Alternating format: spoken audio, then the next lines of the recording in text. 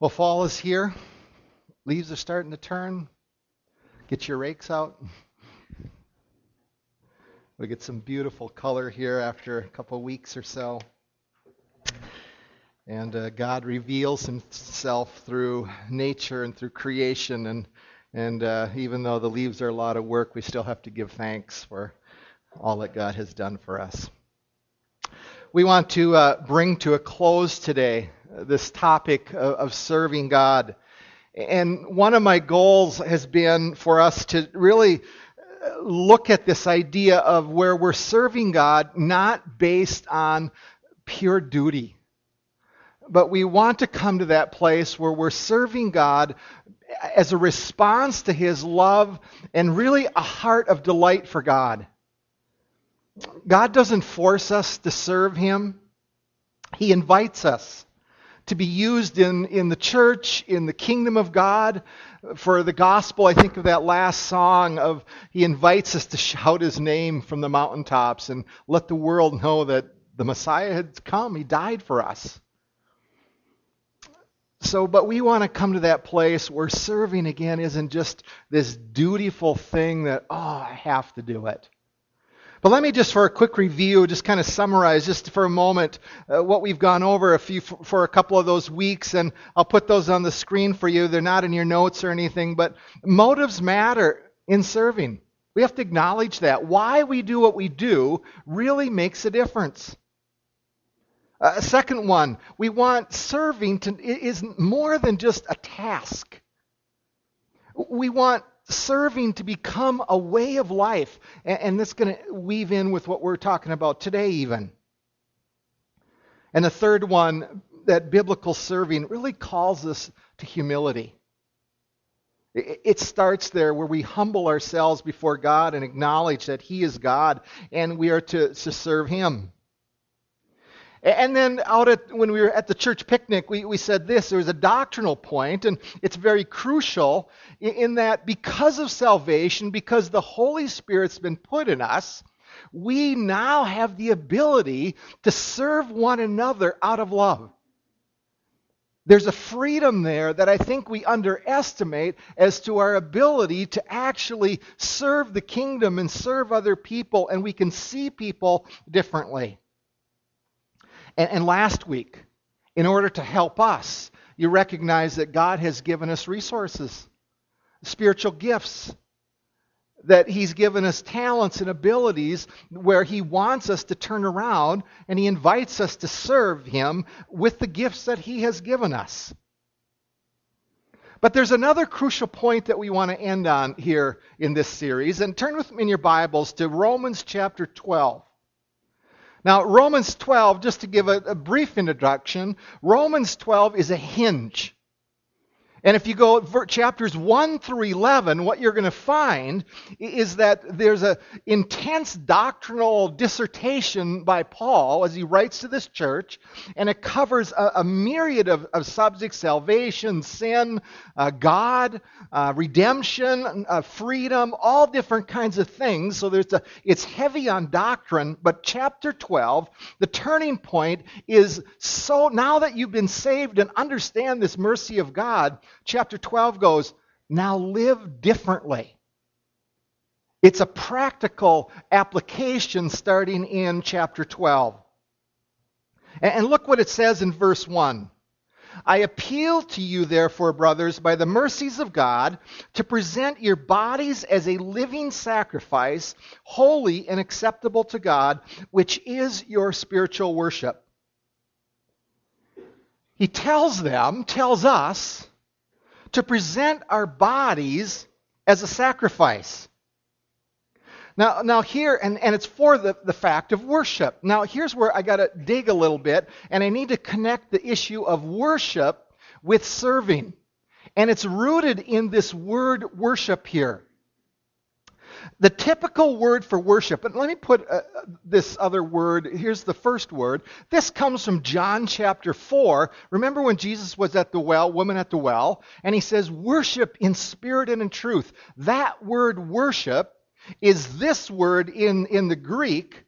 It's called proskuneo, and it means to kiss the hand, to fall upon the knees and to touch the ground with the forehead as an expression of reverence. There's an element of affection when in this word of worship.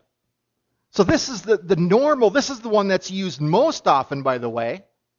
It's we give our affections to God. And matter of fact, when we sing, it's with this kind of attitude that we're called to sing, and that God, in one sense, is the audience. We sing with humble reverence and thanking Him, that knowing the awesomeness and the goodness of God.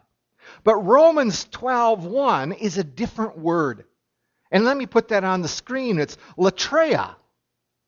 But look at the definition of this worship. Service rendered for hire. Any service to perform sacred services. Romans 12:1, that word worship, is about serving and the service to God. This is more than just affections given to God. But it really leads to the application that we want to drill down on today and really emphasize this morning. The main point, if you're taking notes here, I said it this way, that God desires that we live a life of worshipful service. When the motives are right in our hearts, God sees our serving as an act of worship. But this serving is far more than just tasks that we perform. It's a call to present our lives to God as an act of worship. It means that we are to give every aspect of our lives over to God.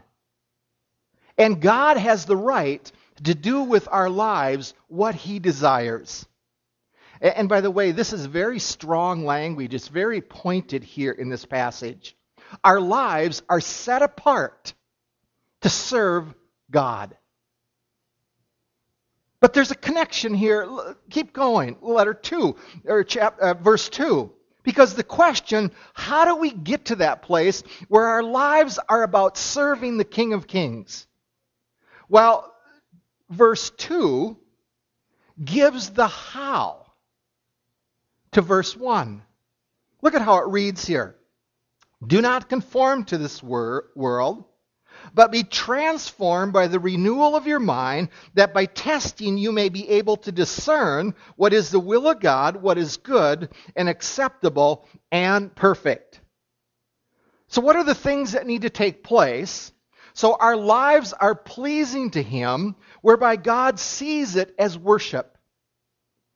Well, think of it this way. The opposite of worshiping God is what? Frankly, it's this: worship of the self. We lift up ourself first. We become that autonomous creature. And when one is trapped in self-worship, deep down, we don't care about the things of God. They're kind of irrelevant. And the self is at the center of our world. But there has to be a movement away from the self. And that is what transformation is all about. It's a transformed life will move us to give ourselves so that God can use us for His purposes. But you notice in verse 2 here, he starts with the negative. Don't conform to this world. I think we could say it this way. Don't let the world squeeze you into its mold. The prince of this world wants to squeeze you and conform to its ideals and its beliefs. It's things like this in consumerism, power, politics, success, sexual immorality. The prince of this world wants to squeeze us in such a way that it fits with the selfishness of self-worship. Matter of fact, you recognize that this starts at a very young age. As Satan tries to squeeze and mold even children and students. And I think that the intensity of that battle when it's in the teenage years of trying to squeeze that child and they'll grow up to adult where they're conformed more to the world. By the way, here, Paul also recognizes, and if we were to go back in Romans earlier, he would say this: we're born that way. We have the disposition that wants to be self-centered, so it comes very naturally. And to squeeze into the mold of the world by itself, if salvation doesn't come, it just naturally takes place. But the temptation in this, when we say don't conform to the world, I think here's the temptation. Let's just avoid the world. Let's build up some walls around us. Keep people away that are really evil. Keep the kids away from bad people. But you know what? That's not what Paul had in mind here. See, the fact remains that we are called into the world, to serve the world, to love the world, to shout out the name of Jesus to the world. Let me put a statement for your notes on there on the screen to fill in that blank for you. It is an act of worship to serve those who need Jesus and who don't know him. Do you realize that? When we serve, and we tend to think of they're the enemy. They're not the enemy. God loves them. The enemy's Satan. But when we serve them, when we reach out to them, that is an act of worship. We're being a light in a dark world. So building walls is not the example. Matter of fact, I came across a quote in a commentary that I was reading this week on Romans from Stuart Briscoe, and this is what he said. I think I have it on the screen here. The transformed life is shown by the degree in which the believer stays in the secular world without being trapped by it and with failing to be a witness to it. Tension is aptly described by the Master's words explaining, we are in the world, but not of it. Do you catch that? But he also doesn't stay on the negative as well. Because in verse 2, there's a positive or a movement that's called for our lives. And it says, be transformed then. And you can actually be living in the world, but you can be transformed by renewing of your mind. Now that transformation, that word is an interesting word because it's the English word metamorphosis. Think of it as a caterpillar, where a caterpillar, kind of an ugly caterpillar, all of a sudden turns into a butterfly. That's the picture of transformation. And it implies that there's something that goes on here that's not just about trying harder. I'm going to change today. No. There's actually a work of God in this process. Matter of fact, I put up on the screen 2 Corinthians 3:18. And it says this, it's used again in this verse. And we all, with unveiled face, beholding the glory of the Lord, are being transformed, that's the word again, into the same image as the degree of glory to another. For this, look at this, for this comes from the Lord who is the Spirit. See, it implies that the Holy Spirit has to be working in our lives and is an active participant in our change and our transformation. But that the doorway to allowing the Holy Spirit to work is up here, is our minds. And I have to remind you that the Holy Spirit doesn't force transformation on us. It woos us, it invites us, it keeps calling to us, hey, come to me and I will transform you. And we can resist it. But how do we cooperate with him? How do we come to a place matter of fact, there's a key question here. Let me put it for your notes. Do we really truly want to be set apart for Jesus, to serve him as an act of worship? Is that really the attitude of our heart? Because it starts with a desire for us. And if we say yes to that, it means that we must seek Jesus. And we need to get to know Jesus through his word. And this is critical in the Spirit taking this and changing this from the inside out. We need this book. If you're not feeding on this book regularly, transformation will not take place. We can fool people on the outside, but if it really doesn't happen, we can still be dark on the inside and struggling with God on the inside. But transformation is pointing back to verse 1. It fulfills verse 1. We become an acceptable sacrifice to God. And we pour out our lives to God. And we serve Him with our lives. And it becomes an act of worship. Let's keep going. Move to verse 3 here. Because I think here, some people, matter of fact, some authors and writers tend to think that there's a break between, we always quote 1 and 2 all the time, and then we leave 3 out. But actually 3 is circling back to verse 1 again. You'll notice there's a little English word there. I underlined it. For, it's a Greek conjunction word, which is linking 1 and 2 with 3. For by grace given to me, I say to everyone among you not to think of himself more highly than he ought to think, but to think with sober judgment, each according to the measure of faith that God has assigned. See, this is going back to spiritual development again and living a life of serving Him that leads to worship. But it really comes around, and when you look at that verse, there's another word, we said it over and over again. It's this word humility. Not thinking more highly of ourselves. Now, let me put the statement on the screen for your notes. The evidence of a transformed mind is how one thinks about herself or himself in relation to God and others. Do you realize that? See, why does Paul keep harping on this issue of humility?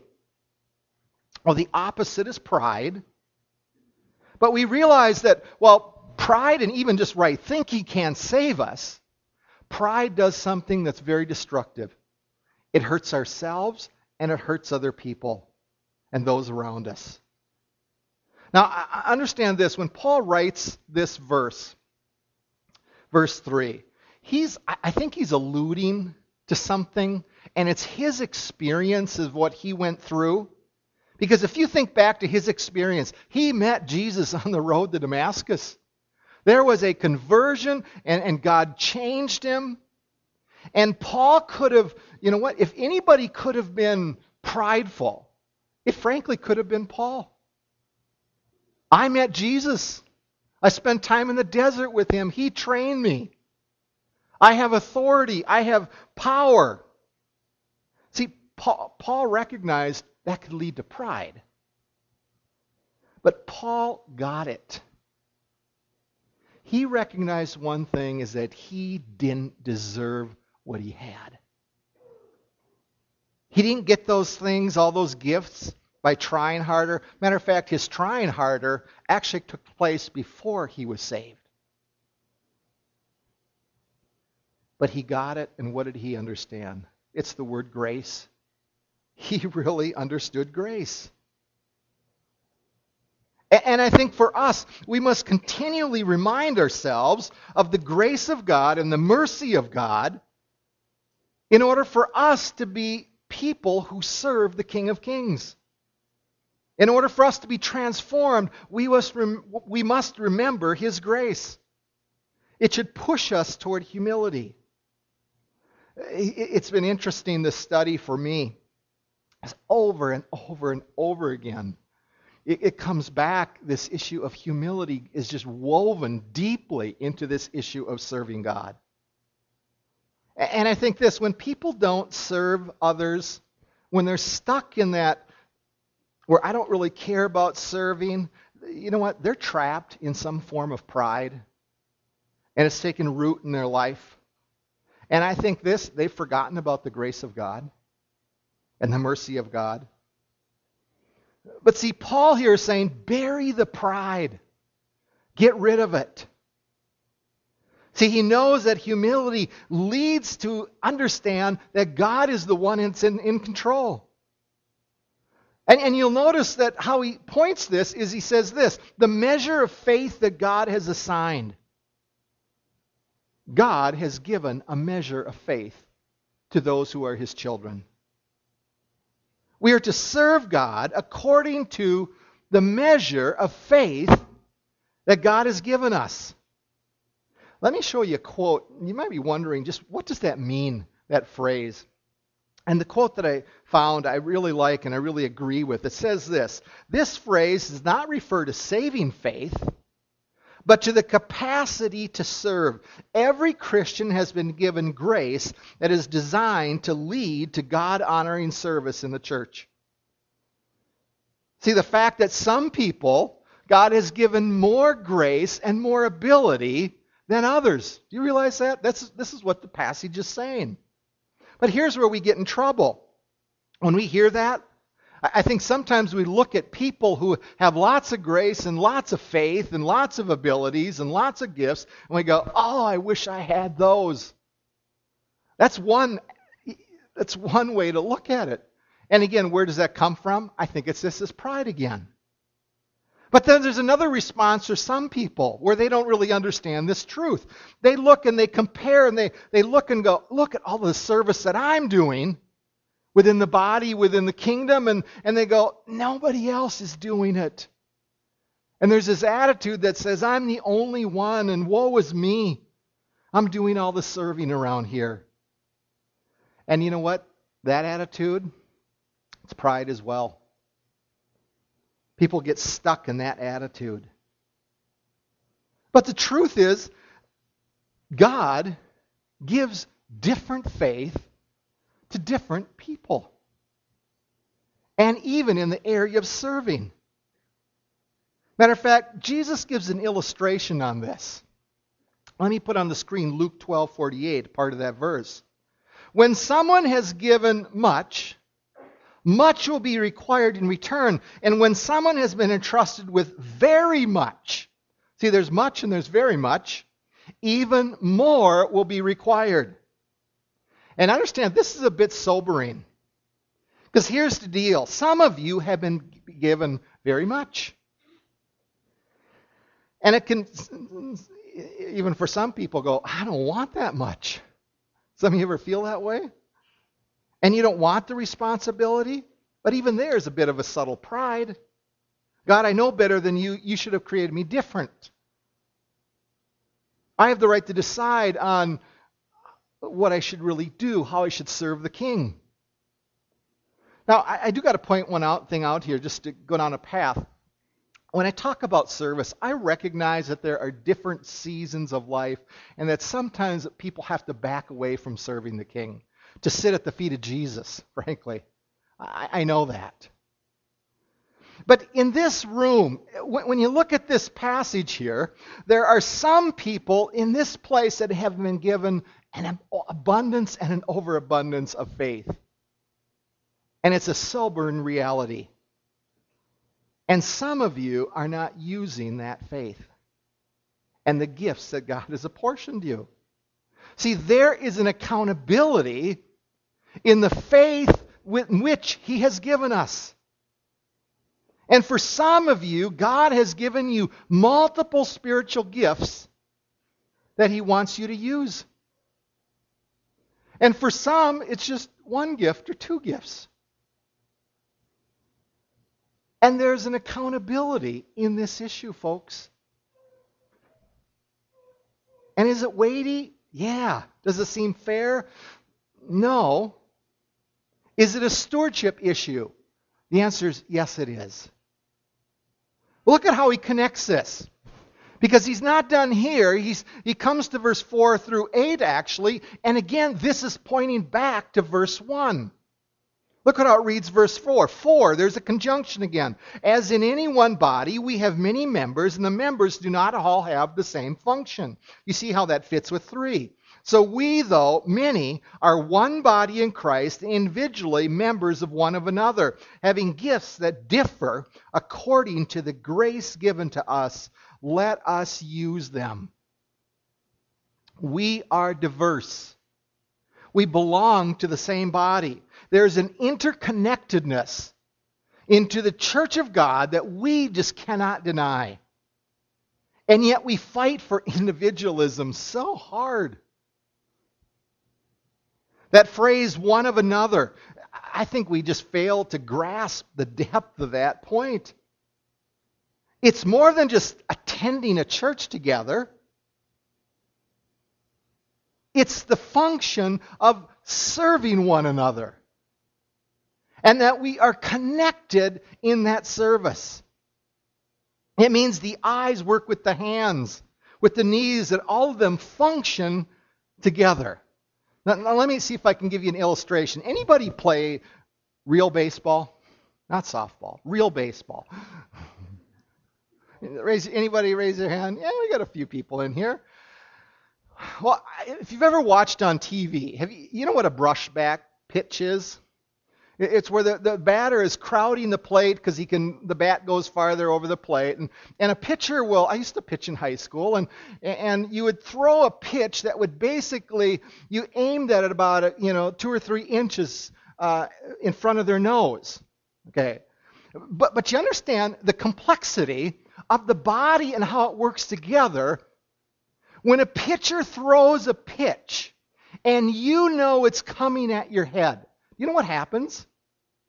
The eyes see it. What happens? The head jerks back. The knees begin to buckle. The stomach leans over. And you ever seen a guy collapse on the ground? All in one motion. That is the interconnectedness that Paul is talking about in terms of the body of Christ. And just think this. What if the head were working independently, or the eyes, and not telling the rest of the body that the ball is coming? What would happen? Ouch, is what would take place. Or what would happen if the knees didn't buckle? And the eyes are going, move, move, move, and the knees don't give in and duck. That is how the church is called to function together. And when the arms don't work, one works and one doesn't, one gets a sore arm. And when a leg is not used when it needs to be used, atrophy can set in. And you know what happens when you get a bad leg and you're limping? All of a sudden it throws the back out, muscles begin to break down, just because the leg is not being used. See, that is the body of Christ, the way that we're supposed to use, and all of this is supposed to be done with an attitude of worship. And God wants us to perform the roles that we have been given. Matter of fact, look at verse 6, some of the roles. If prophecy, in proportion to our faith. If service, in our serving, the one who teaches in his teaching, the one who exhorts in his exhortation, the one who contributes in generosity, the one who leads with zeal, the one who does acts of mercy with cheerfulness. Paul has 7 gifts here. Prophecy, service, teaching, exhortation, giving, leading, mercy. And what's unique about this list, there's something quite I discovered, is that 4 of them, and I knew this, but it just was reminded that 4 of them are attributes or virtues that all Christians are supposed to have. You know that? Service. Some people have the gift of service, but all people are called to serve. Galatians 5:13, serve one another in love. Exhortation. Some have the gift, but Hebrews 3:13 says, exhort one another day after day. Giving. Paul calls all Christians to give. And yet some people have the gift of giving. See, God calls all people to set aside money for the body, for the kingdom of God. We're to take responsibility. I was doing some work we're looking at the budget, the executive board, and I was doing some figuring. And I don't know if you realize this in terms of finances for the church, but it costs about $24 a day for every person that walks through on a Sunday morning. So we have about 200 here on a weekend or so. It takes about $24 every Sunday in order to make this place happen. And do you realize that there are some of you who can do that and give more lavishly than others because you have been given the gift of giving? And I go, praise God. And some of you, do you realize that God has given you an unusually tender-hearted disposition to show mercy? He's graced you with more mercy. And you're called to use it within the body and outside the body. And yes, all of us are called to be merciful. Luke 6 says that. But what does this teach us about these gifts? And I think one thing I discovered, and just as I ponder this, you know what? They're not quite as tight as we want to make them out to be all the time. But it's also this, is that there are different proportions even to some of the gifts. And so while they're not tidy, everybody is to strive for some of these things. And matter of fact, though, even in your various gifts, if you have a particular gift, do you realize that one people can be more gifted in your spiritual gift area than another? So, you know what? I think I have the gift of leadership that comes up on the test when I take it. But when I look at some other people, I look at some others out there and I go, I don't have the gift of leadership at all. I go, no, that's the proportion to what God is doing through gifts. You know what? Those people that have great leadership gifts, they just got more accountability than I have. And you go, thank you, Jesus. But look at verse 6 again. Let me put that on the screen.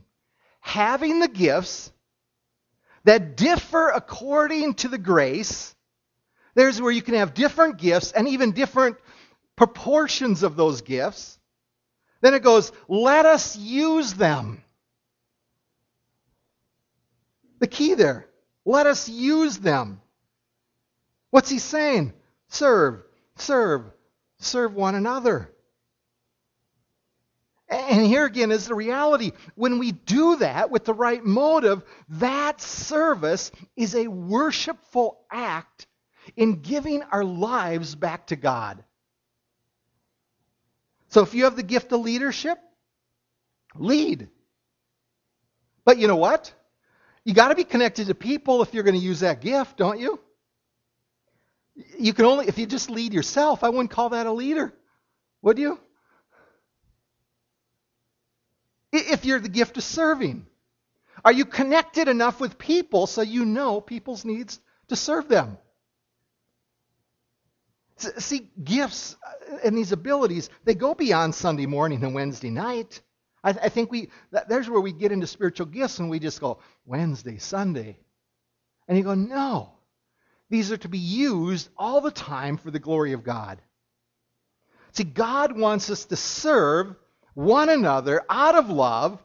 And in order to do that, to use our gifts, we have to be interconnected as people. And we have to put ourselves in opportunities where it actually can function. Community groups would be an example. It's a place where people can love each other, use their spiritual gifts, where it can go beyond theory. But you recognize if you just stop and ponder, this stuff we're talking about is only theory unless we put it into practice and we use them. It's theory if we don't get to know one another's needs. How can you be merciful without having a relationship with somebody? How does exhortation work where if you don't know anybody, how can you do that in love? We got to be connected. How can we serve without really looking around and saying, what are people's needs? What are the body's needs? See that phrase, let us use them. is a phrase like, get out of the stands and get into the game.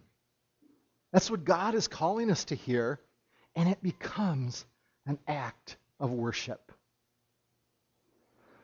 Let me end with 3 results, though, of serving. When you go, what's the result? When we begin to give our lives to God, when He takes our gifts and He changes us and He uses them for the kingdom within the body, there are 3 results here that I put on the screen. And the first one is God is glorified. That last song, His name gets lifted up when the body functions like it's supposed to function. He's glorified. But number 2 there, others will be built up in their faith. And discipleship always pushes us to go, how do I present others complete in Christ? What can I do to help build others up? And that's just the opposite of pride. And I'm just going to be by myself. And I don't care about other people. And number 3, I have to put this one in here because we talked about meaning that first Sunday. And where does meaning and purpose come from? And understand that God puts within us the Spirit to worship Him, to serve Him, and that is where meaning will be found. And when we use our gifts, when we use our ability, when we reach out in love, God gives us a sense of purpose that's legitimate and it's not centered on the self. And God is then glorified. Are you using your gifts? Are you connected to the church? Or do you just come on Sunday morning and you don't get involved with any other people's lives? How do you use your spiritual gift? By doing that. It just won't work. And at that point, it fails to become an act of worship. Let me put the 12:1 on the screen again just to close. Look at this. I appeal, therefore, brothers and sisters of Grand Rapids Evangelical Free Church, by the mercies of God, to present our bodies as a living sacrifice, holy and acceptable to God, which is our spiritual worship. Let's stand and pray. Father, there is so much in this passage that Paul wrote. I left out so much. But you are calling us to love one another. You're calling us to serve one another. You're calling us to serve you. You're calling us to give our lives in such a way that you are in control of them. And Lord, we just want to confess at those times, even in my own life, at times I stay independent and I resist the call on from you. But Lord, would you change us? Would you give us the willingness to bow before you, to humble ourselves, to see people, to love people, to care about people? So Lord, change us. And Lord, we want this church to be about you. We want this church to worship you. So may we worship you not only in service, but even in affections like in John 4, where we worship you in spirit and truth. So change us, propel us to that invitation that you're giving us to serve you. And we give this day to you. It's things we pray in your name. Amen. If you don't know somebody around you, I'd encourage you to introduce yourself. My wife is at the table if you want to take a peek at some of the days and nights that we're going to have community groups. Have a great week.